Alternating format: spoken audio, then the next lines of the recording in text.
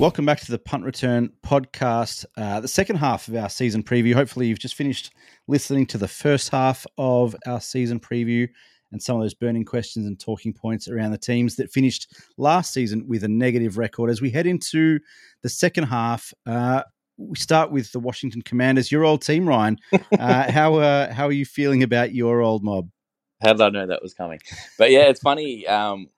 We just paused halfway with 16 teams, and it was 16 teams exactly with a losing record last year, and 16 teams with a winning record because they were just on the positive side of the ledger. The Commanders with an 8-1 record last year, but yes, the old mob have finally got a new owner. Dan Snyder is out, and finally the Washington Commanders fans, old and new, can rejoice. So one of your boys who used to own the 76ers as well, I think he's John Harris, I think his name is. Josh Harris, yep. Josh Harris, sorry.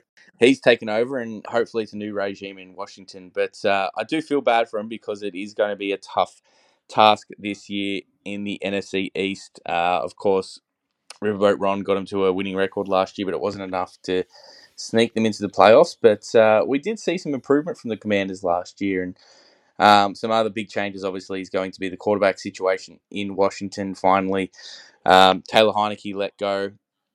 Did a stellar job in his in the absence of a failed experiment with Carson Wentz and the like. But we finally get to see Sam Howell, who won the spot over Jacoby Brissett, and it wasn't even a contest. Apparently, he shone in training camp, the rookie. So we'll see. We'll see what happens in Washington with Sam Howell at the helm. Obviously, they've got a guy named by the name of Terry McLaurin. They've got some handy running backs in Antonio Gibson and Brian Robinson.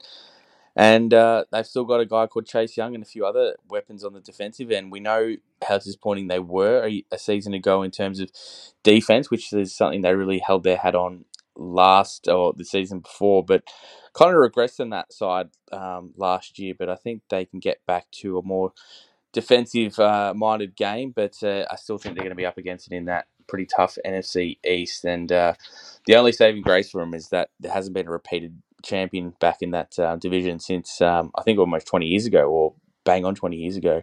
So it's a very wide open division historically, and we don't see teams often have success for too long or go on a run like we've seen in with the New England Patriots and the Kansas City Chiefs and the like in recent times. But I just don't see the Commanders being that team this year. But I think again around that 8 wins is probably their ceiling, and if they can get to 500, I think the fan base would be happy. But maybe it is a rebuilding season, and maybe they do need to bottom out a little bit again, just to kind of see that talent through the door.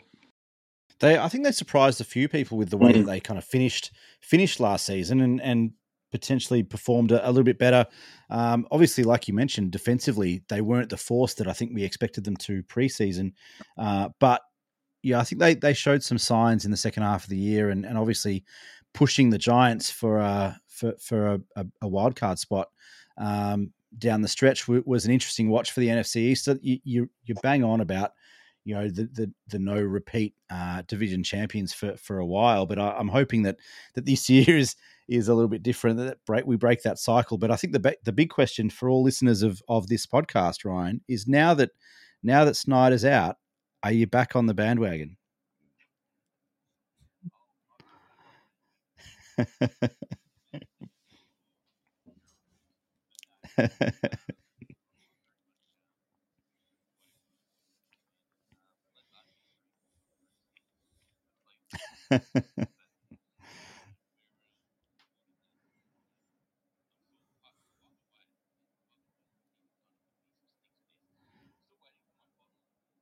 Oh, you are right. You're right. I certainly do owe you a bottle, and to be honest, I'd completely forgotten about that. But you are right. I do owe you a bottle of something. So it must still be in. It must have been lost. I never followed up the tracking. I'll go find it and see what happened. But you're right. You're right. I do owe you something. That week 1 matchup against the Cardinals is going to be an interesting one, just to kind of see how the Commanders line up, and I guess what they're expecting out of their new rookie QB. But it is, like you said, a tough division for the Commanders, and I'd be very, very surprised if they made it out into the postseason. Another franchise that surprised was the Seattle Seahawks. I think everyone was expecting that it was going to be a really tough year for the Seahawks, but Geno Smith had one of the comeback seasons of the ages. They finished 9-8. They had a positive points differential, but they were one of only 8 teams to concede 400 or more points. And I think all of those other 7 teams finished with a negative record, a very negative record. We know that they've got some power on offense. Tyler Lockett, DK Metcalf, their first round draft pick, the wide receiver out of Ohio State, Jackson Smith-Njigba, I think is how you pronounce it, but I'm not that confident on it. JSN. They've got Jason Jackson. They've got some power on offense. I think that's the main point. But their defense does clearly need to get better. But they've certainly invested over the offseason. They've brought in onto the defensive line Draymond Jones and Jaron Reed. Safety Julian Love. Bobby Wagner comes back to Seattle, which is a great story. Devin Witherspoon, the number 5 pick out of Illinois in the draft. Jamal Adams returns from a long-term injury. I think he got injured in week 1 last season, and we haven't seen him since. Obviously, a big return for the Seahawks defense. What are you expecting out of Seattle? I think another great season from Seattle. Obviously, they took all before them last year. We saw, the absolute.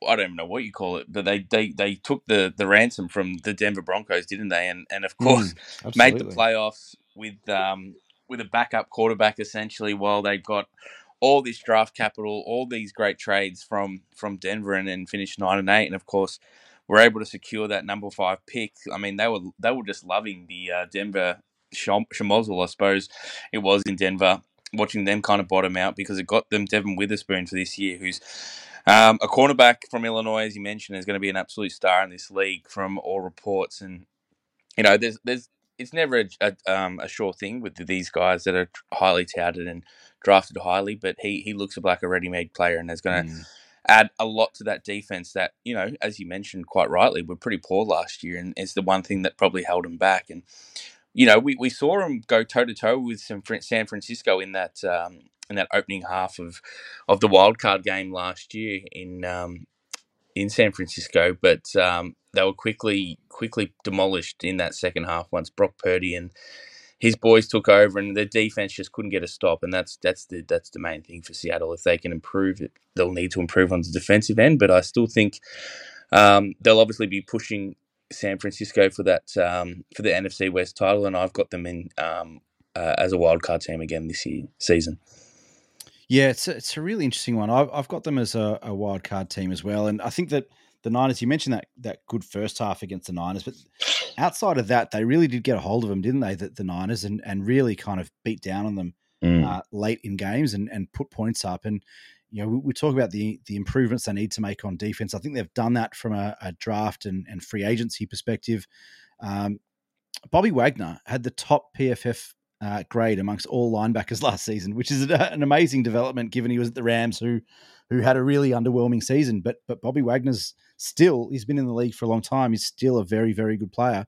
And just, while we're talking about very, very good players, Geno Smith, nobody expected much. Obviously, heading into the season, it was, who was going to be that starting QB? Was it going to be Geno Smith, or was it going to be Drew Lock? And obviously, Geno Smith won that spot and ran with it. One of the things that I discovered when I was kind of looking through some stats before we recorded this episode, Geno Smith threw for 4,282 yards, 30 touchdowns, but he had a higher passer rating than Joe Burrow and Josh Allen and a host of other QBs, but a 100.9 passer rating, which was higher than Joe Burrow and Josh Allen, who were, I guess in that second level of MVP candidacy in playoff teams, which is an amazing story for Geno Smith.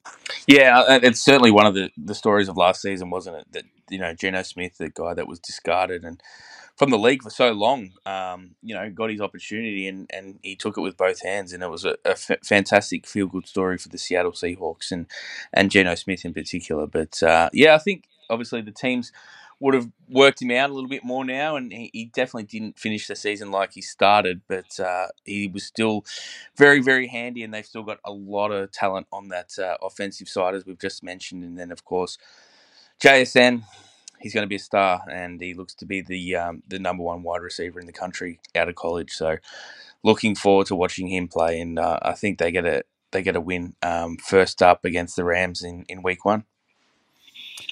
Moving on to another team that surprised and probably for different reasons. The Pittsburgh Steelers, halfway through the season, looked like they were going to hand Mike Tomlin his first losing season in, I don't know, what is it, 12 years, 14 years in the league? Yeah, I think 15 or so, I think. 15 years in the league, something like that. Only 5 teams scored less points than the Pittsburgh Steelers last season. But they finished on a bit of a run. They won 4 consecutive games to finish the season, and got to that positive win record, which is quite amazing. They finished at 9-8. So Mike Tomlin still hasn't had a losing season in all that time as head coach of the Steelers in the league, which is just an amazing story. And I think they're in a good spot to continue that run this year. They're getting another year into Kenny Pickett, into George Pickens, who's obviously a huge talent. Obviously, just needs to get some consistency into his game, and kind of build on his second half of last season. Obviously, Deontay Johnson's a huge talent and can be anything. Needs some good quarterback play to be able to, I guess, elevate his level again. But they've brought in Allen Robinson, Pat Frymouth at tight end. They've got some talent there when you add in Najee Harris, who's one of the best runners on the ground. Jalen Warren's come in, and I think he's going to be a really good kind of complementary piece on the ground. Can catch out of the backfield as well, and I think they've improved the defense as well. Patrick Peterson comes in to replace Cameron Sutton. How much left he's got in the tank is going to be a question. Isaac Seumalo comes in from Philadelphia to improve the offensive line. They had a really good draft as well. By Football Outsiders' opinion, they've compiled opinions of a bunch of draft experts, and the Steelers got the second best consensus grade amongst all those experts. They've brought in the tackle Broderick Jones, cornerback Joey Porter Jr., who I think is going to start and be productive straight away. And while we're talking about being productive, TJ Watt, who are listeners of this show over the last couple of years know that I've banged on about TJ Watt year after year after year, but I stand firm in saying that TJ Watt might actually be the NFL's most valuable player. Without TJ Watt last year, the Pittsburgh Steelers allowed 389.9 yards and 25.3 points per game. But with TJ Watt, they allowed just 288.8 yards and 16.9 points per game, which is just it's inconceivable, the difference that TJ Watt makes for that Steelers defense. He is just an absolute beast. I've got him winning the Defensive Player of the Year award. I've got him leading the league in sacks this season. I think he's going to have another outstanding year. Ryan, what have you got for the Steelers? Look, I think you've hit the nail on the head. There's a lot of talent on that roster now, and they're starting to, without kind of bottoming out, the Pittsburgh Steelers have quickly rebuilt, and they've got a lot of talent on that roster, and that's one of the amazing things about that franchise. They've obviously been super successful, won the most Super Bowls in the league, and then of course to not have a losing season in 15 seasons with Mike Tomlin under their helm, it's just remarkable. And the fact that they can stay so competitive, and now with a second-year quarterback who I'm big on. I really liked Kenny Pickett's finish to last year, and of course with his number one man in George Pickens, they looked like the Pickett and Pickens combination looked like a really, really strong one for the Steelers moving forward. And then of course they've still got some weapons on the ground that you mentioned, and then, like you said, the MVP, the Defensive Player of the Year, TJ Watt, and I've followed you in here. I can't deny that. I've had to get on the TJ Watt bandwagon.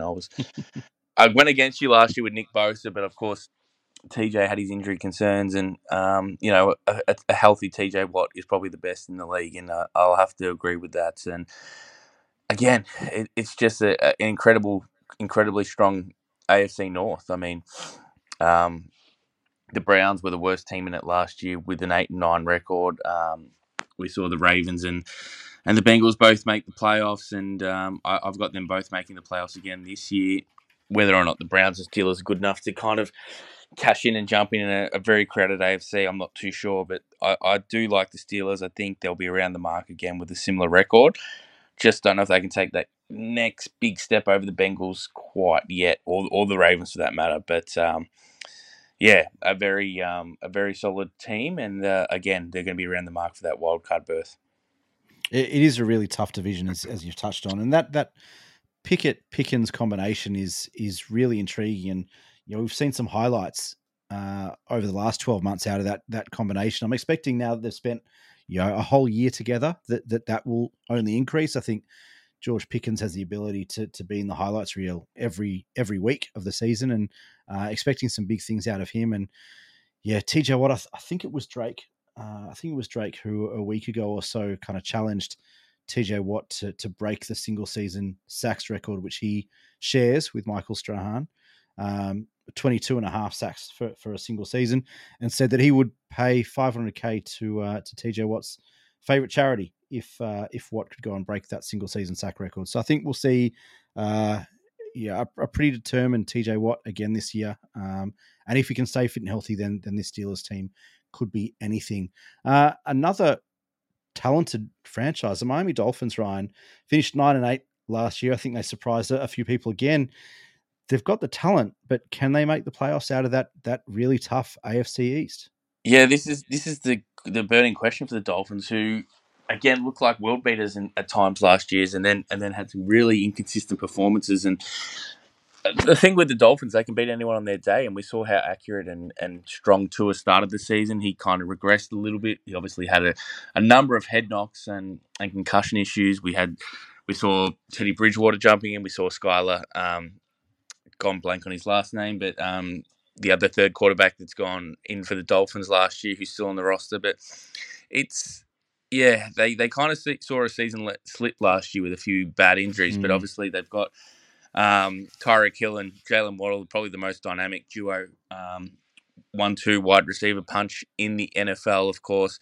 They've just added Jalen Ramsey, who obviously is not the same Jalen Ramsey from a couple of seasons ago, I don't think, but it's some talent on that defense as well. But again, playing in probably the arguably the toughest division in football in the AFC East, they've now got the Jets, who are obviously improved with Aaron Rodgers coming into the division.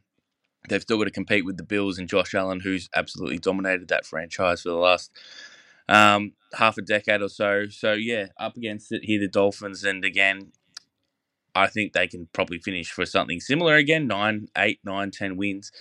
Again, is that enough to get them into the playoffs in a crowded AFC? I'm not too sure. I don't know if I've put them in my wildcard spot at this stage. It is a very loaded AFC, as I've mentioned. So, wait and see on the Dolphins, but a really entertaining game to start with when they travel to LA to play the Chargers. That'll be a really interesting watch. Absolutely, and I think we saw, when Tua and Tyreek Hill are on the field together, then almost anything can happen. I think Tyreek was on pace to break the single season receiving yards record over the first month of the season, or first 6 weeks of the season before Tua started with those concussion issues. But yeah, I mean that combination of Tyreek Hill and Jalen Waddle is super dangerous, and really could drive the Dolphins to the playoffs. But everything's going to have to go right. They can't afford to lose Tua again this season, because we saw what happened when he was out last year. But any team that's got Tyreek Hill and Raheem Mostert making plays down the field, then I think they can do it. Like you said, they've got talent, but the question is, the teams around them, how much headway they can make into the Jets and those teams, and potentially push for a wild card spot. Speaking of a wild card spot, a team that ultimately won the division in the final week of the season last year was Jacksonville, and the Jaguars. They come up against the Indianapolis Colts. They finished last season 9-8. Hell of a run to finish their season, 5 consecutive wins to finish the season. They finished 10th, quite easily in the top half of the competition for points scored, with over 400. I guess the question with the Jags is, how much can we expect them to get better after the second half of that season, and how far can Trevor Lawrence take them? I mean, if he takes that kind of next step in his career and his development, does he become all of a sudden part of that next level of MVP candidates? Yeah, I'm big on the Jacksonville Jaguars this year. I think they're an absolute lock to win that division. I mean, I think around $1.60 you can get at this stage, which seems like massive overs for a team that really looks the only team on paper that can win that division. I mean, they're absolutely stacked full of talent. Well, in comparison to their rivals in that same division, and of course, Trevor Lawrence by far and away the best quarterback in that division, and we saw him take another big leap last year, and I think he'll continue to do that. And yes, I do think he's in the MVP conversation. I've got him as my dark horse this season. I did expect a little bit longer odds for him, but the fact that he's going to be competing against some pretty average teams twice in the season, obviously he's got the Colts, Texans, and Titans twice this year. His stats should be looking pretty good, and I think he leads his team to a playoff and a division crown. So I think, like you said, they finished off with some momentum last year. They 5 consecutive wins to finish the regular season. Became a bit more of a point scoring machine. They've got Trevor Etienne, who finally debuted for the franchise last year, looked awesome, and then Calvin Ridley. I mean, everyone forgets how talented that guy is. I mean, he was an absolute star of this league, or looking like a star of this league, and to add him to Trevor Lawrence's arsenal and his armory, it's going to be very exciting to watch. So I'm big on the Jacksonville Jags. I think they win the division with at least 10 wins this year. If they were 9-8 last year, I think they'll easily get to double digits this year. And I think, as you mentioned, Lawrence could be a smoky or a dark horse for the MVP. But yeah, they're a playoff team again this year, and I think they're a division winner once again. Yeah, I think you've hit the nail on the head there. I'm not sure I've got too much to add. I'd be incredibly surprised if they didn't just about sweep the division and take essentially all those games. I know, division matchups and division rivalries are always hard to predict, but they do seem like they are a class above on both sides of the ball, on offense and defense. They've got some talented pieces on that defensive line as well, and I'd be expecting them to win that division fairly easily with the amount of talent they've got. Again, like you said, in comparison to the Colts and the Texans and those guys around them. But the Detroit Lions, Ryan, start their season against the Super Bowl winning Kansas City Chiefs. Surprisingly, ended the season with a positive win-loss record and a positive points differential. Ended the season 5th for points scored, which is a huge result. But they just leaked points week after week after week, and they won quite a few shootouts. But there are some serious expectations around the offense in Detroit. Yeah, and I think their clear issue that they've needed to address over the offseason is that defensive line, or the rush defense in particular. They allowed a season high 5.2 yards per carry last year. Sorry, second most in the league last year at 5.2 yards per carry. Scoring is definitely not an issue. They, like you said, they do that very well. They've added some more talent onto the offensive side of the ball. I mean, Jamar Gibbs looks to be a special talent, I think, and him and Bijan Robinson look to be the obvious two kind of candidates for offensive rookie of the year. They're going to get the most usage, and I think I've kind of selected Jamar Gibbs just because I think he's going to be playing in a better team, in a winning team, and be used a lot. Obviously, they've added David Montgomery from their division rival as well, and they've added another key rookie in Sam Laporta, who will act as their number one tight end. They've got a stud in Amon-Ra St. Brown, so their offensive line is phenomenal. They've still got a couple of Pro Bowlers there. They scored heavily last year, and I think they've only strengthened their offensive line in the off season. They're well set up for success, and it's scary to think that a team like the Lions and the Jets could be winning their respective divisions this year. But I think I'm on the Lions bandwagon. I can't wait to see how they go against the Chiefs. I think it's a great opportunity for them to showcase, or at least see where they're at against the best team in the league, or at least the reigning Super Bowl champions. And I think Dan Campbell will have them up for a huge primetime game. Do I think they can beat the Chiefs on the road in week 1? Probably not, but if they give a good account for themselves, I think that holds them in good stead to win that division, the NFC North. They are favourites for it. which is, again, the only concerning part for me, that they do have that sense of expectation going into this season, having not won the division for 30 years. So um, it's going to be, hopefully a good season for long-suffering Lions fans who missed out on the playoffs last year by a tiebreaker. So they deserve some luck, and I think they'll get it this year, and I think they're a playoff team in a weaker NFC. Yeah, I think you mentioned Jahmyr Gibbs, and I think that what speaks to the high regard that the Lions franchise see him in is that they were so willing to let DeAndre Swift, who was kind of their franchise running back for a number of years, let him go to a Super Bowl fancy in Philadelphia and strengthen an already pretty serious offense. Is that they were happy to let DeAndre Swift leave because they knew that they've got Mr. Gibbs coming in, and he looks like a special talent. He can catch balls out of the backfield and make a difference. He's an impact guy on the ground. I'd be very surprised if he wasn't in that offensive rookie of the year conversation come the end of the season. The New York Giants start their season with a division rivalry against the Dallas Cowboys, another team that surprisingly finished with a positive win-loss record. I'm not sure. You were pretty bullish coming into the season on the Giants, but I'm not sure even you would have seen them with 9 wins and 7 losses on the season.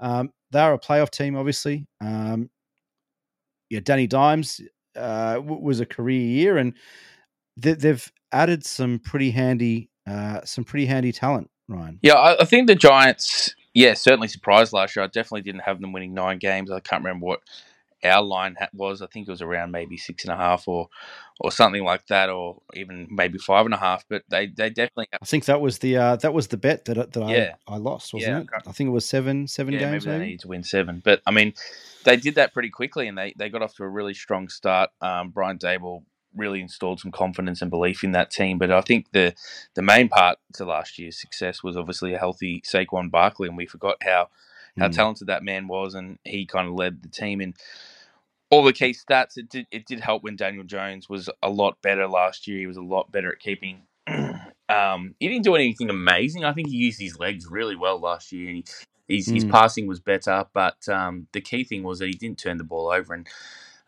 the Giants were just careful with the ball. They limited their turnovers. They unearthed a couple of good wide receivers. Isaiah Hodgins, in particular, had a really strong finish to the year. They've got a couple of good rookies. Jalen Hyatt is one to look out for this year. But, of course, Darren Waller is going to make a huge impact as well. Finally, a big tight end to have in the Big Blue. And he's going to be kind of Daniel Jones's safety blanket, I think, this year. And I think that's going to only help guys like Saquon Barkley to kind of emerge even further. And I know he only took a 1-year deal, and there was a lot of conjecture whether he'd hold out, but he did come back and he signed for at least that 1 year. And Kayvon Thibodeau, their number 1 pick from last year, was really, really, really strong when he came into the team. He had a late start to his career a late start to his rookie campaign last year, but he came in and looked really, really solid. And I think the Giants have only improved, if anything. They haven't made a huge wholesale changes to their roster, but they've added some nice pieces. They haven't really lost any key ones, and I think they'll be again round the mark for a wild card spot. I don't know if they can quite challenge your boys or the Cowboys for a division title this year, but I reckon 9-10 wins is their ceiling, and if they can get around that 9 wins again, that gives them every chance to sneak into the playoffs once again. Yeah, really, I think it's been a really quietly impressive offseason for the Giants. Like you said, Darren Waller is a huge addition into that offense, and just providing another option for Daniel Jones for those small, short little dump passes that Darren Waller can take for extra yardage. He's such a big body. He's incredibly strong. He's got great legs and that core strength to be able to push through tackles and break tackles and get that extra 2 or 3 yards is going to be such a bonus for the Giants. And like you said, just providing some more space and spread the field for Saquon Barkley to be that difference maker.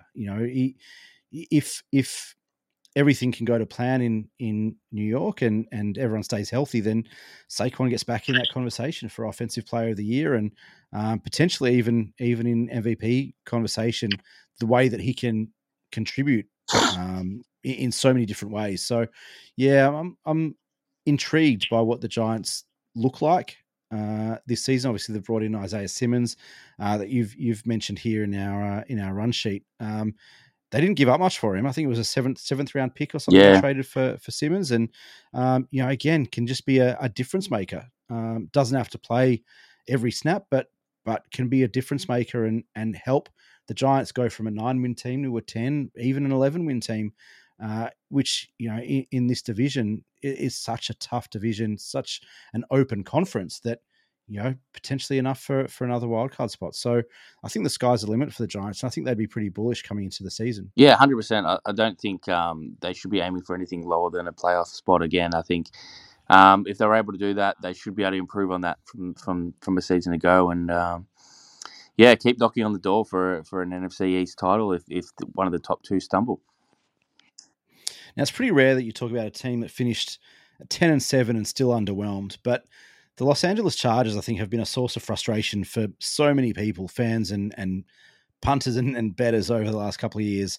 Can they finally take that next step? There is so much talent in Los Angeles. It's such a loaded roster, and I think we both went out on a limb a little bit last year and both tipped the Chargers to knock off the Chiefs to win that AFC West division. Maybe we were a season too early. Maybe this is the time for Justin Herbert and the Chargers in 2023. But yeah, as far as I've seen from just watching, they didn't pass the sniff test last year, the Chargers. There was no way they were good enough to be a 10-7 team. I mean, well, they were good enough, obviously, but they just didn't look like a really well-oiled machine. They ground out some pretty ugly victories.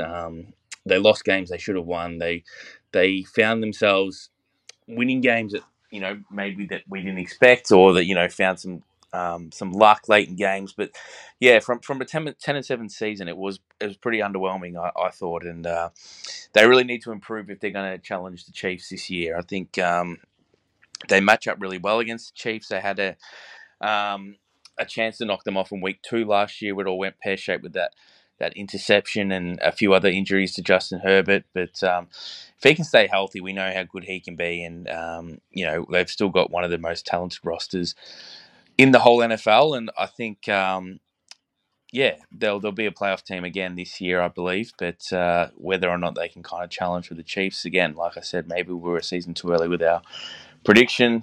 But they look they look ready-made to kind of make a run again, the Chargers. So let's see what happens with Brandon Staley. That's going to be the big question, what they do with their head coach. And, if he doesn't perform this year, I could easily see him out the door because of the talent on that roster. So pressure's on in LA, but I think the Chargers will have another really strong season. And like I mentioned when we previewed the Dolphins, that week 1 matchup against them, that's going to be a belter. I can't wait to watch that one.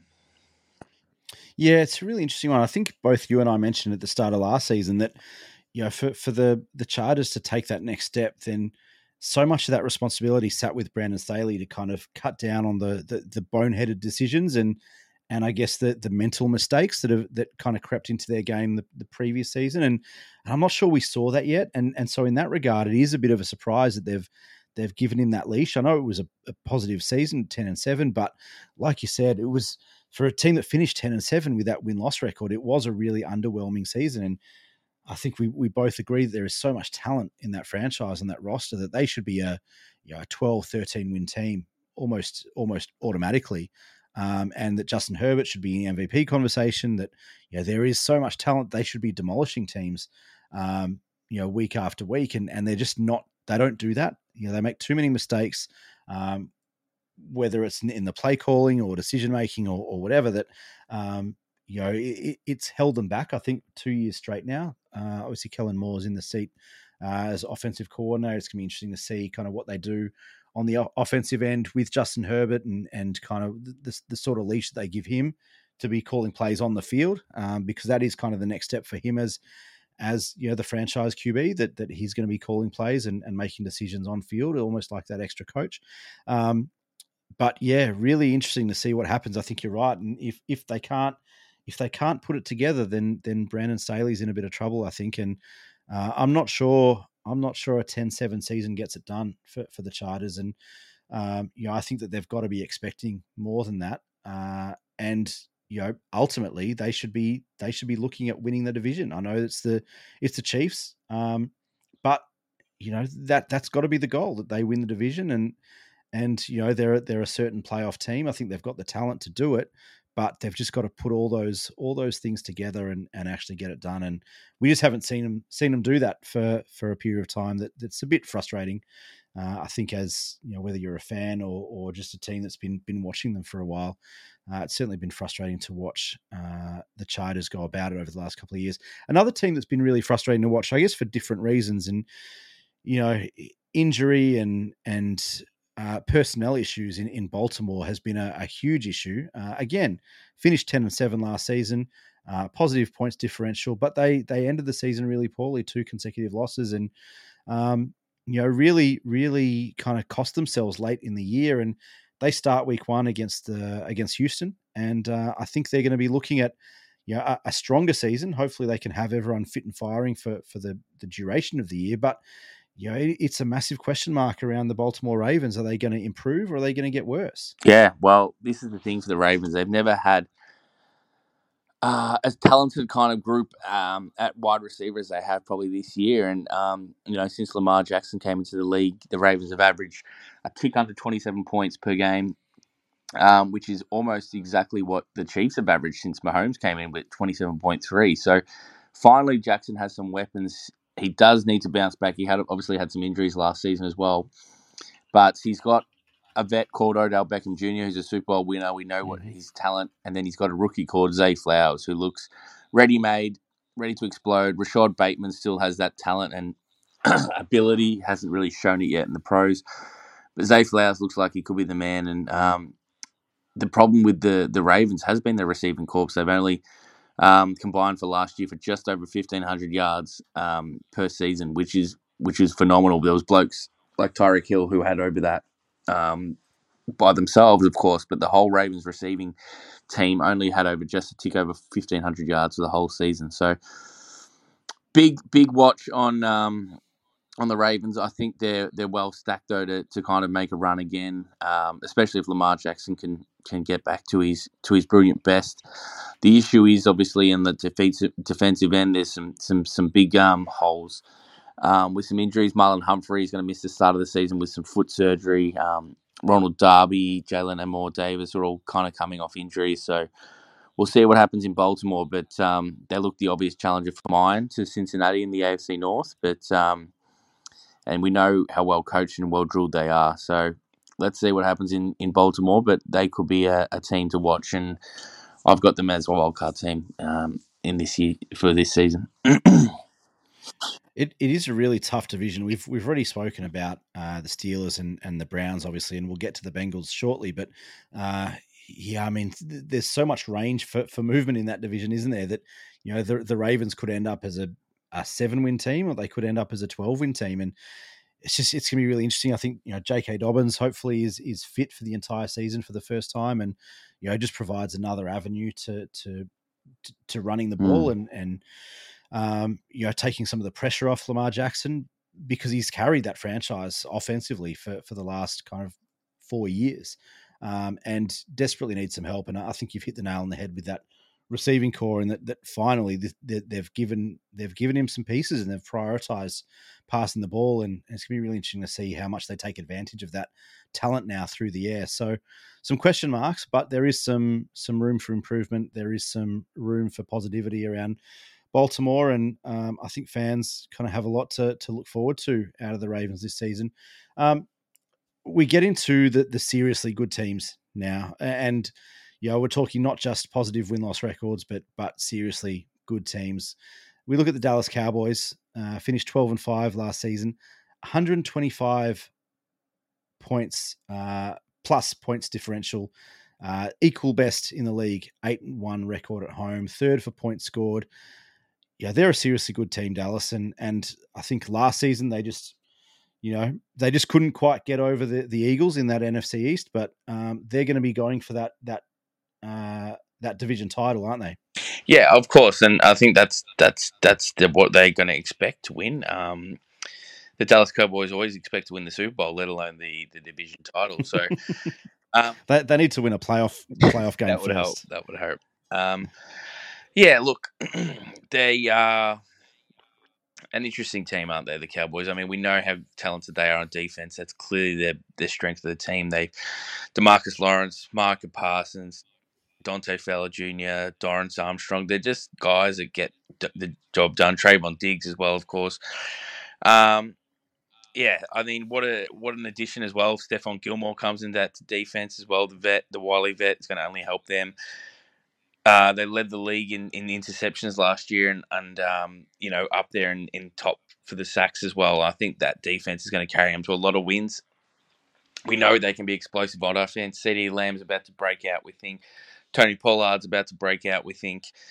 If they can all kind of click and stay healthy, the Cowboys, have the talent to do it, and it's going to be up to Dak as well to keep the ball in his hands and not throw it away. I mean, he had a shocking interception ratio last year to touchdown. I mean, he threw a lot of bad interceptions.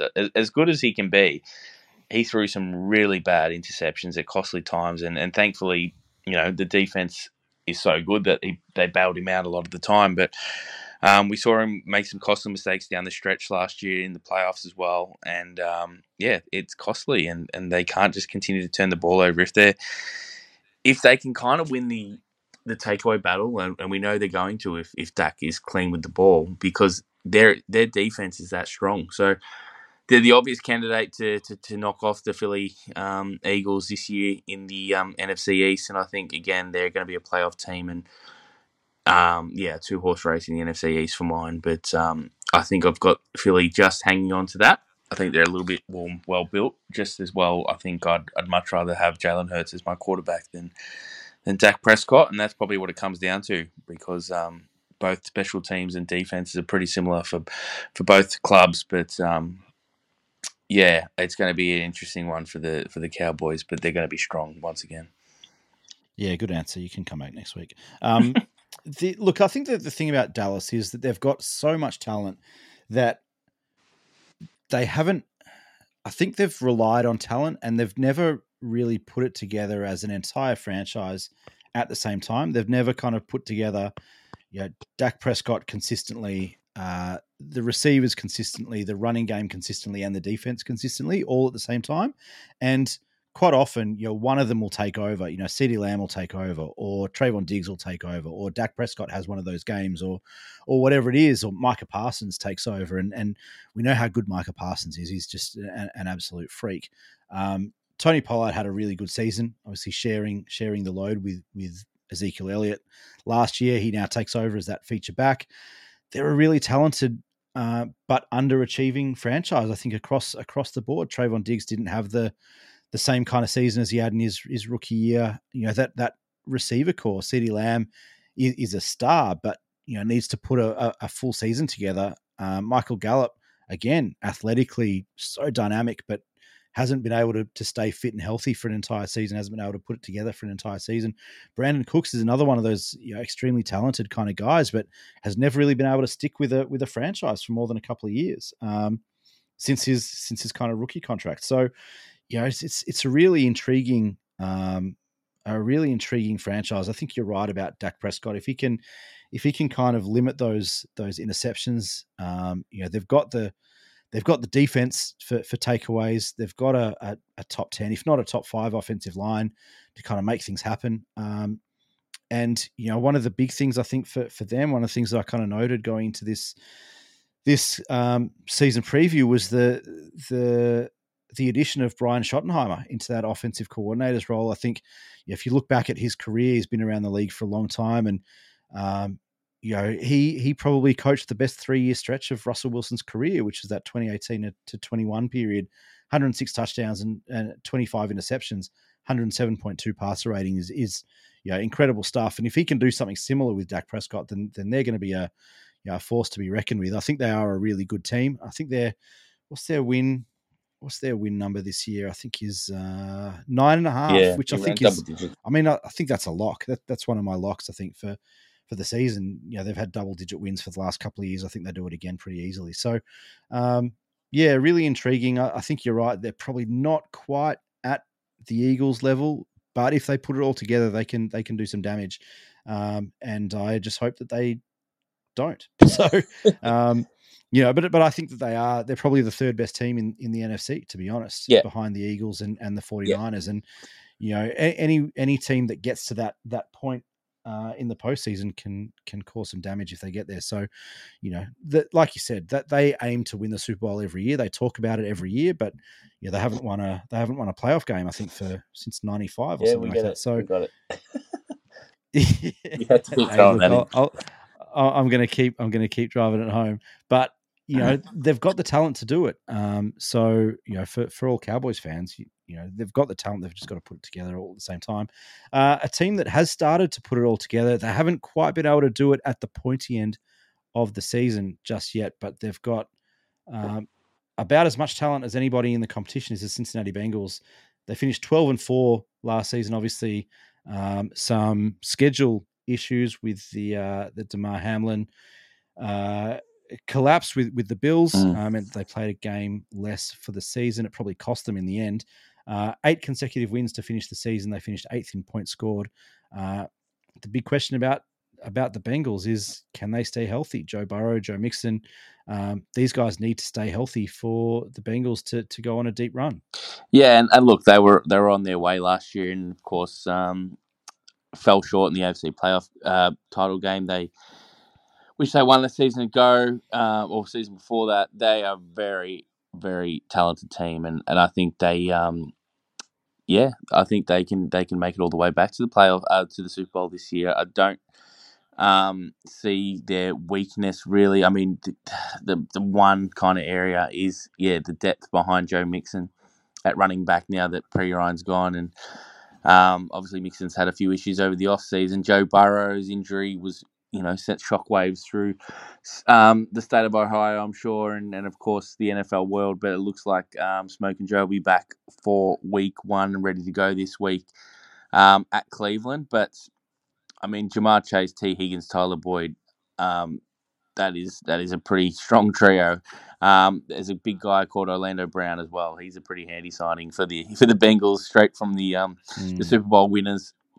But yeah, the guys like Von Bell and Jesse Bates have gone though. So the Bengals are going to be right. Are going to be there when the whips are cracking. I think they're a quality team. Joe Burrow is my pick for MVP. He's the heir apparent for mine, and I think the world the NFL world will take notice if he can kind of deliver. I think they like to spread it around a bit, so why not entrust Joe Burrow this year with the MVP honors? But the Bengals are the team to beat for mine in the AFC North, and can't wait to watch them again. They're going to be a pretty special unit to kind of follow this season. I think they really did improve their defense. You know, they had kind of 2 big issues coming into last season, which was their defense. They needed to cut down on points conceded, and their offensive line. They need to keep Joe Burrow healthy, and that was really the 2 big things. And they were able to I guess improve both of those elements of their squad quite dramatically. I think defensively they kind of ended with a top 6, top 7 type defense, and the offensive line did a really good job in terms of, they were kind of quite underrated, I think, over the course of the season. But the one real weakness is, and it's amazing when you talk about a guy like Joe Mixon, but the Bengals rushing was 29th in yards and 29th in yards per carry over the course of the season. Yeah, they've got to create space for Joe Mixon. He's a really talented back. We know how dynamic and damaging he can be. He's had some incredible games. I think he had, what was it, a 200-yard rush game with 4 touchdowns and one caught TD as well.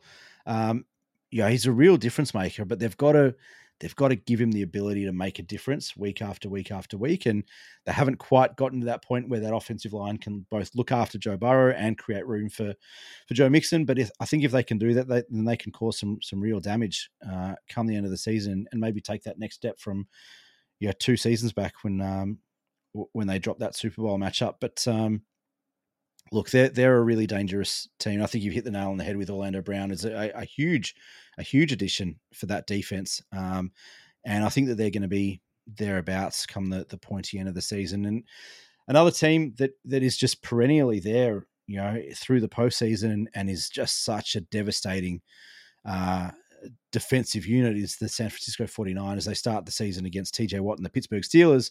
13-4, they finished last season, 173 points in the positive, 10 consecutive wins to finish the season until they got dumped out at the NFC Championship game. Obviously, a bunch of injury issues that they faced at the quarterback position, and a bunch of other injuries that they kind of dealt with throughout the course of the season.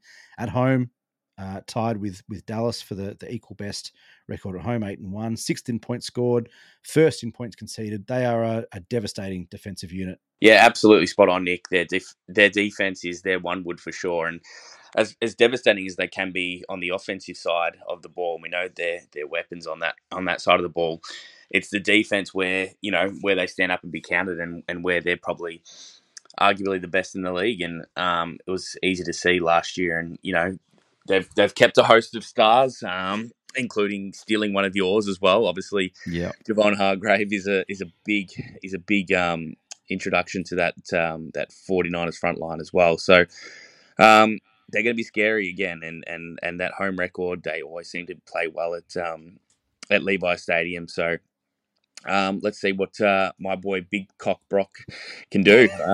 He's an absolute star, Brock Purdy. I thought he was fantastic going on that winning streak last year. He's played, obviously, won all his regular season games that he started, won through to a NFC Championship game before he got injured, and unfortunately spoiled what could have been one of the games of the season. But what might have been. But the Eagles were pretty red hot on that day, regardless of the injuries there for the Niners. But they look to be the clear two in the NFC once again, don't they? And I can easily see a repeat of those two teams going all the way to the NFC Championship once again. But yeah, second year blues is going to be the thing for Brock Purdy and the 49ers, who obviously have gone chips in with him, trading Trey Lance away, of course, for not much, considering what they gave away to get him, to trade up to get him at pick 3, and then to only play 8 games. It's a phenomenal trade, and I didn't kind of see it coming. I was very surprised to see that they've gone with Sam Darnold as that backup QB at this stage of his career. But I think that shows a lot of faith in Brock Purdy and that 49ers offense. And to your point and what we were just talking about, I think they just rely and know how good that defense is. So they just want a steady option with the ball. And Purdy looked pretty solid last year, as I mentioned. And another big year and healthy kind of offseason for Christian McCaffrey is only going to help. So I think they're the team to beat in the NFC, mate. Obviously, you and the Niners, the Eagles and the Niners look the top two seeds, and it'll be whoever can kind of fight their way through their division. And I just think the Niners have a slightly easier division than you guys have got. So it's kind of why I see them kind of hosting the NFC Championship game this year, kind of being that number 1 seed. And it's going to be hard to stop. They're going to be hard to stop. It's tough to argue. They're a real good team. They're a really, really, really good team. I mean, they've got star power on every line, essentially. I mean, QB is the question. Can Brock Purdy do that as a full-time starter now? Obviously, he had nothing to lose coming into where he was. He was the third string last season. Obviously, not a whole lot of expectations, and was able to just go and do what he does. And what he does is still really good. He looks after the ball well. He doesn't give it away. He doesn't turn it over. He doesn't get intercepted a lot, and he's got so many stars around him on the offensive side. You look at the likes of Christian McCaffrey they brought in at the deadline last year, Deebo Samuel, Brandon Ayuk, George Kittle, obviously can't forget the big man at tight end. There is so much talent there that he doesn't need to do much. All he needs to do is take care of the ball. He doesn't need to do anything silly. He doesn't need to take huge amount of risks, but just look after the ball, take care of the offense, and be that kind of game caller out on the field, because all the guys around him can do all that special stuff. They've got an elite offensive line. Their defense is absolutely elite, and they are going to be really hard to beat. They've got the 5th easiest schedule as well coming to this season. Looking through a couple of different sources, they are going to be really, really tough to beat. And I think you're right. I've got the same NFC matchup as last year, but I think I might have the Niners hosting the Eagles as well. If that's what you were alluding to. I was, sorry, yeah, if I went about it in a roundabout way. But I think, yeah, they, like I said, I think they'd look the two obvious standouts in the NFC, and I think it's the Niners just getting the edge for me to be the number 1 seed, just from the fact that they'll get some easier games within that division, obviously. Double ups against Arizona, especially, and then obviously Rams and Seahawks don't quite have the same strength as the Cowboys and the Giants potentially, and even the Commanders and the NFC East. So, like you said, I think they're elite all over the field, and maybe only injuries and bad luck can stop them once again. But we'll see how they go, especially with Brock Purdy. I understand there's going to be an interesting watch. Spot on. Speaking of luck, one team that seemingly had all the luck last season is the Minnesota Vikings. They finished 2022 13-4. Yeah, incredible winning record again, which they've done for a number of seasons, but a -3 points differential, which is kind of amazing for a team that was 9 games over 500. No other 12-win team in NFL history was outscored over the season, much less a 13-win team. Minnesota ranked 27th in Football Outsiders DVOA. In Football Outsiders estimated wins metric, the Vikings profiled as a 6.3 win team, which just goes to it speaks to all those close games that they ended up getting over the line in, that they got a bit of luck and were able to pull it out, in the last couple of minutes. Some of those fourth quarter drives or holding teams off in the last couple of minutes. And I think, they finished 3rd last for points conceded last season. And I guess my question for the Vikings when will this luck run out? Because it has to at some point. It definitely does. And we saw that kind of luck run out a little bit, I suppose, in the divisional round, the wild card round, where they lost that home playoff game against the Giants, which obviously they were the favourite to take that out.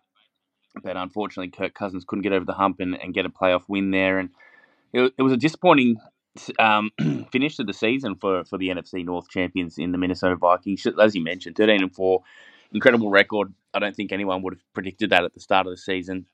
For many, probably wouldn't have even had them to win the division, let alone finish with 13 wins. But they're a smoky to kind of repeat this year. Obviously, I know they're all the kudos and the excitement levels and the predictions are going towards the Detroit Lions, and I'm on that bandwagon for sure. But we know the Lions aren't really built for success. It's a franchise that are absolutely starved of success and doesn't love, like I said, haven't won a division for 30 years. So the Vikings seem to be the obvious candidate to kind of step up if the Lions slip with the expectations on the line. So, don't sleep on the Vikings. They've still got a very, very handy roster. There's a guy called Justin Jefferson who is just incredible, and I know you want to talk about his amazing capabilities, but he is just an out-and-out superstar and obviously the very best wide receiver in the league and, potential to be an MVP candidate if he can kind of exceed what he did last year. So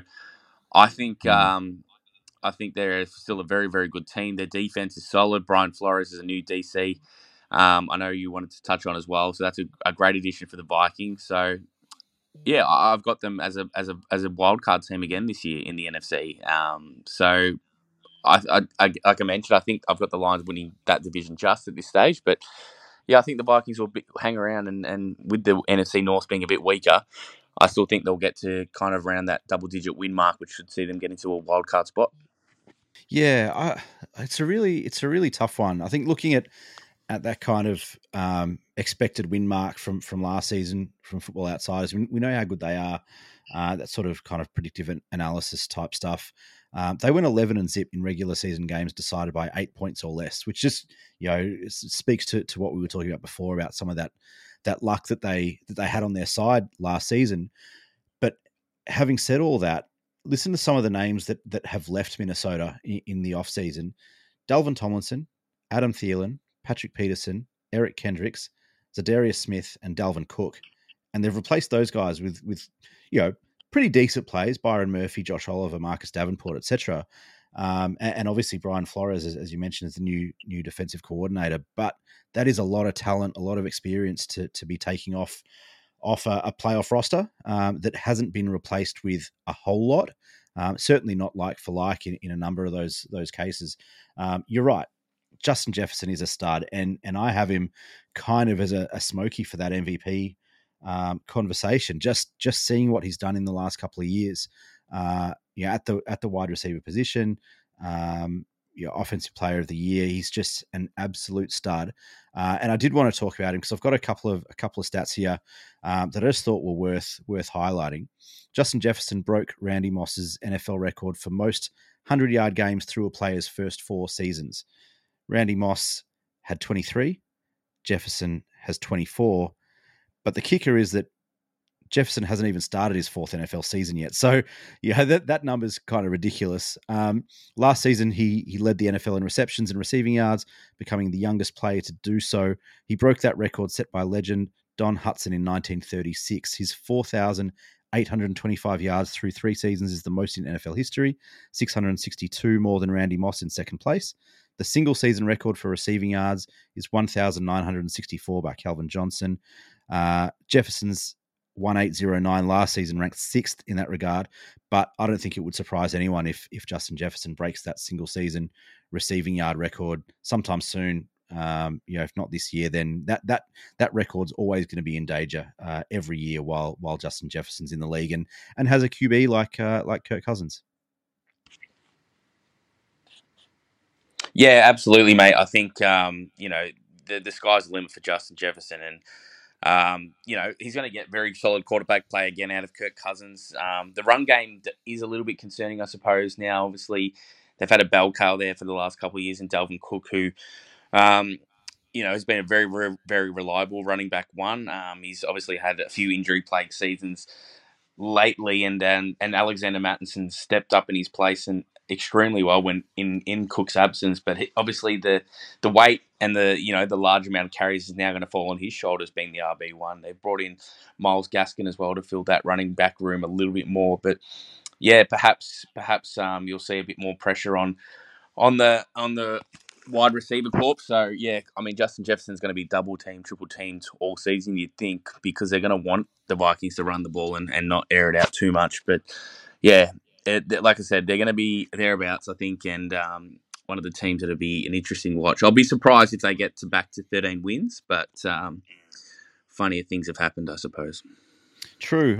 It's like I said, it's a real weird one, and I don't know. I kind of feel like I'd be surprised if they got to double digits. I wouldn't be surprised if they ended up as a 8-win team, to be honest, and had a bit of regression from last season. So I don't know. I think it depends what avenue you come at it, and I think all the arguments on the Vikings are valid because you just don't know what you're going to get from them at any point in time. And I think going from potentially a little overrated franchise, we go into to what I think is probably one of the most underrated franchises in the competition at the moment. That's the Buffalo Bills, who start their season at the Jets. They finished at 13-3 last year. Obviously, one less game than most other teams because of the Damar Hamlin issue. 7 consecutive wins to finish the season, 4th in points scored, 2nd in points conceded. And my kind of question to you, Ryan, is have we forgotten about the Bills? We always we talk about the Eagles, we talk about the Niners, we talk about the Chiefs, we talk about the Bengals, we talk about the Cowboys. But the Buffalo Bills are in the top 4 in all 3 Football Outsider DVOA categories: offense, defense, special teams. They were the only team in the top 10 in all 3, let alone top 5 in all 3. And their 3 losses for the season came by 8 combined points. Have we forgotten about the Buffalo Bills? I think we have, and I think they're the team that's been slept on a lot this preseason. Like you said, the teams that you just rattled off, especially the Bengals and Chiefs in the AFC. Then, of course, you got your two star-studded NFC teams that we've just rambled on about. But I think the Bills are definitely the forgotten team for the reasons you've just mentioned. They were 13-3. They've lost 3 games last year by the combined total of 8 points. Yes, they haven't kind of got over the hump in the playoffs yet. I mean, they've had some pretty devastating losses and some amazing games, but I think that's what's holding back, I suppose, the fanfare for the Bills at the moment. Obviously, they've become a great regular season team. They've won 3 straight AFC East divisions. That division's got a whole lot tougher, I think, obviously, with the Jets kind of signing Aaron Rodgers and a few other pieces, and then the Dolphins remain strong. So I think that's probably potentially the why that people are sleeping on the Bills, but I still think they're far and away the best team in the AFC East on their day, and I've got them winning a 4th straight division crown. And I'll tip the boys as well to go all the way to the Super Bowl this year, and hopefully they get over the hump. Josh Allen finally can deliver in the playoffs, and the Bills can deliver. I mean, Dalton Kincaid, the rookie tight end, it looks awesome, and he looks like a ready made guy just to kind of fill that void that they've needed. The Bills and Stephon Diggs has been unbelievable, obviously, but he just needs a bit more help. And I think he's a guy that could give it to him. They've had pretty much no running game. I mean, they started to improve and throw a few different things at teams last year, but they've obviously moved on from Devin Singletary. They really like what James Cook has done, and he really developed at the back end of last year. But to get Damian Harris as well, so a really big red zone threat to help Josh Allen, so he's not kind of steamrolling his body in there all the time. And I think they're going to be a really good team again. I mean, there's nowhere they've really declined. They've still got a really strong defense, a really strong offensive line, and I think they're going to be thereabouts once again. And I think hopefully they can make the leap this year. But we know how talented the AFC is in general. But they've got to get through their division first. But I do see them winning, and you're right. I think it's just a team that people have forgotten about, and they do have a hard schedule though, rated at the moment the third hardest in the league. So that'll be interesting to see if they can overcome that as well. Yeah, I mean, I think you're right that there is as good a chance as any to win their division. Any as good a chance as any team in the league to win their division. And it isn't an easy division to say the least. So, yeah, I think they are the best team in the AFC East. I think they're probably the second best team in the AFC total. I think they're probably a better, more rounded squad than the Bengals. They've added Leonard Floyd to the pass rush. I think you're right about adding Damian Harris to replace Devin Singletary. I think that's a really good move. I think his ability to kind of cut between the lines and really kind of bang in those short yardage situations and in the goal line, I think is going to be huge. And like you said, just kind of save Josh Allen some of those bruising goal line runs that he's been required to make and take over the last couple of years because they didn't have anyone who could do that. And obviously, he's a really dangerous QB with his cannon of an arm, but he's also dangerous with his legs. And I think sometimes he kind of had to overuse the legs because there wasn't many other options. I think you're right that they do love what James Cook offers in the passing game, and Damian Harris just provides another avenue on the ground that they probably haven't had before. Josh Allen's an MVP candidate, has been for the last couple of years. He's going to be putting his name in lights again. And one of the things that we haven't really discussed so far is the type of impact that Damar Hamlin coming back to the team can have. And saw what happened late in the season last year when he had his collapse and the impact that it had on the franchise as a whole. I think through those final couple of weeks of the regular season and then into the playoffs. But getting him back into the squad and energized and engaged and playing again is such a huge thing. And I think it's one of those stories that's going to give them legs for a while, and they're going to be up and about from day one. And they're going to be a really, really dangerous team again, your Buffalo Bills. My Buffalo Bills, indeed. So yes, I can't wait to see how they kind of can get through, as mentioned, and I think, yeah, I don't sleep on that point. I think Damar Hamlin, not only obviously is going to be an unbelievable spiritual kind of person to have back in the locker room, but he's a damn good player, and you know, one that's going to be well, not sorely missed because he only missed, I suppose, the last season regular game, but to have him back in the locker room and of course, and to have his impact on the field as well, it's going to make a world of difference. So yeah, looking forward to another strong season from my Bills, as you've mentioned there, Nick, a couple of times. So thank you. Well, I just wanted to make sure that listeners are aware of who you're on this season. So just wanted to you know, give the crew some insight. If it changes, I'll let you guys know. You'll be first to know. Sounds good. Moving right along from your team to my team, my Philadelphia Eagles, the should have been Super Bowl champion Philadelphia Eagles finished the season 14-3, second in points scored, led the league in sacks, third all time in history, 70 sacks for the season, first time in NFL history with 4 10-sack players. Look, the Kansas City Chiefs are an incredible franchise. They're an incredible team. They've got an incredible quarterback. They've got an incredible coach, and they are deserved Super Bowl winners. But the Eagles played a damn good game, and Jalen Hurts probably should have been MVP. Having said that, that's not the way it turned out, and you just got to move on. But there is so much talent on that offense, and we're not even getting into the defense yet, but AJ Brown, Devonta Smith, Dallas Goedert, the best O-line in the league. It is getting a little bit older, but you know, they're all still there. They're going to be a really tough team to beat. And again, I think it's not a particularly tough schedule. I think it's rated about the 9th or the 10th easiest schedule. So kind of middle of the road, a little bit easier than average, but I think they're going to be tough to beat again. Yeah. And I think it's, and as well, as good as again, they've been on offense. I think it does start on your defense. And I mean, the fact that your defense just created that many turnovers last year, you know, they hit the quarterback constantly. They put your offense and Jalen Hurts into fantastic short field positions so many times. And they actually became the first team ever last year to have 4 different players with double-digit sacks in a season since sacks became official about 40 years ago. So I think they are just devastating. One of those players, though, of course, that we've just mentioned a couple of minutes ago is Javon Hargrave, who's obviously returning for probably your biggest rival in the conference. So that does hurt in a sense, but you've added some depth, obviously, in the running back room, which, you know, you said goodbye to Miles Sanders, but to add a guy like Rashad Penny and DeAndre Swift to that offense is pretty well done. Obviously, you've got that core group that you mentioned in terms of your 2 key wide receivers and plus your awesome tight end, and then there's a guy called Jalen Hurts who, you know, will be in the MVP conversation once again, no doubt, and showed how talented he is last year. He took such a big leap, didn't he, last year? It was funny because this time last year we were just we're both on board. We both were big believers of what we saw at the end of 2021 from Jalen Hurts, and we kind of really imagined him to have a massive year, but probably he over-exceeded all expectations from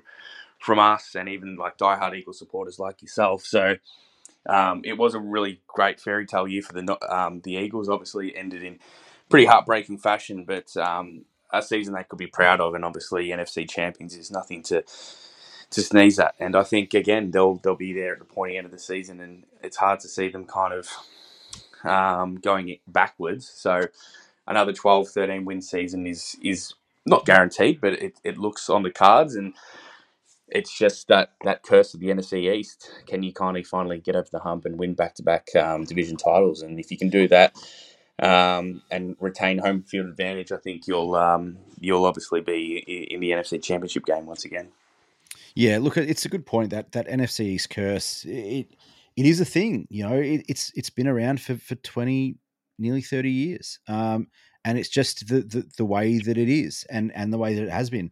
But I don't think there's going to be a better opportunity for a team to take that next step and do it than the Eagles now. Yeah, the thing that is kind of scary, I think, as an Eagles fan, obviously, I don't think you can expect Jalen Hurts to take the sizable leap that he took from 2021 to 2022, like that was an incredible leap, like you mentioned. I think he will get better. Obviously, not to the same scale, but I think that there are some key areas that he can get better, and that's obviously throwing the ball, passing the ball, which I think he will do. He's got 3 elite options in the passing game, plus DeAndre Swift, who can contribute. And there's a number of options in that offense. But his leadership as well. And I truly think that he has the ability to be the best leader in the competition. And I think he's just got this innate internal drive to continue getting better. And I think the Super Bowl loss hurt him. I think it hurt him kind of personally, that he couldn't get it done. Yeah, as much as he tried and he had an incredible game, that he couldn't get it done. And I feel like, watching him over the offseason and watching him work and all those sorts of things, and the way that he spoke after the Super Bowl, he's just got this drive to get better and better and better and do whatever it takes. And I think that's kind of, I think a lot of professional athletes have a drive inside them to kind of quote unquote do whatever it takes, but there's another level that I think only the really special athletes get to, and I think that he's got that in him. And I'd be really surprised if Jalen Hurts didn't take another step forward into being that best leader in the competition, MVP candidate again, and leading his team to success. For sure, and look, the argument could have been made that he was still the MVP of the Super Bowl in a losing side. So he was absolutely phenomenal. He, like you said, he did everything he possibly could. But you could definitely tell on the hurt on his face and what it meant to him. So losing that one, but he's a very young player. He's got plenty more opportunities to come back and bounce back. So expect another huge year from Jalen Hurts, and I think the Eagles will go a long way again this season, of course, as we just mentioned. Which takes us to our Super Bowl champions, mate. Super Bowl champions, the Kansas City Chiefs, kick off their season against the rising Detroit Lions. Finish the season like the Eagles, 14-3, 127 points to the positive, 5 consecutive wins to finish the season. First in the league for points scored, second in the league for sacks with 55. And I'm just getting sick of them. Can they just go away now? Like, in 5 years, they've won 2 Super Bowls, lost another one, and lost 2 more championship games in overtime. Can they just go away now? No, I joke. They're incredible. They're an incredible team. And if there's any team that you want to lose a Super Bowl to, it's Patty Mahomes and the Chiefs. And any team that starts with Andy Reid and Patrick Mahomes is going to be a great team. And then you add in your Travis Kelce and your Chris Jones, assuming he comes back and kind of plays. But they're just an incredible team. They're an incredible franchise, and they're a dynasty.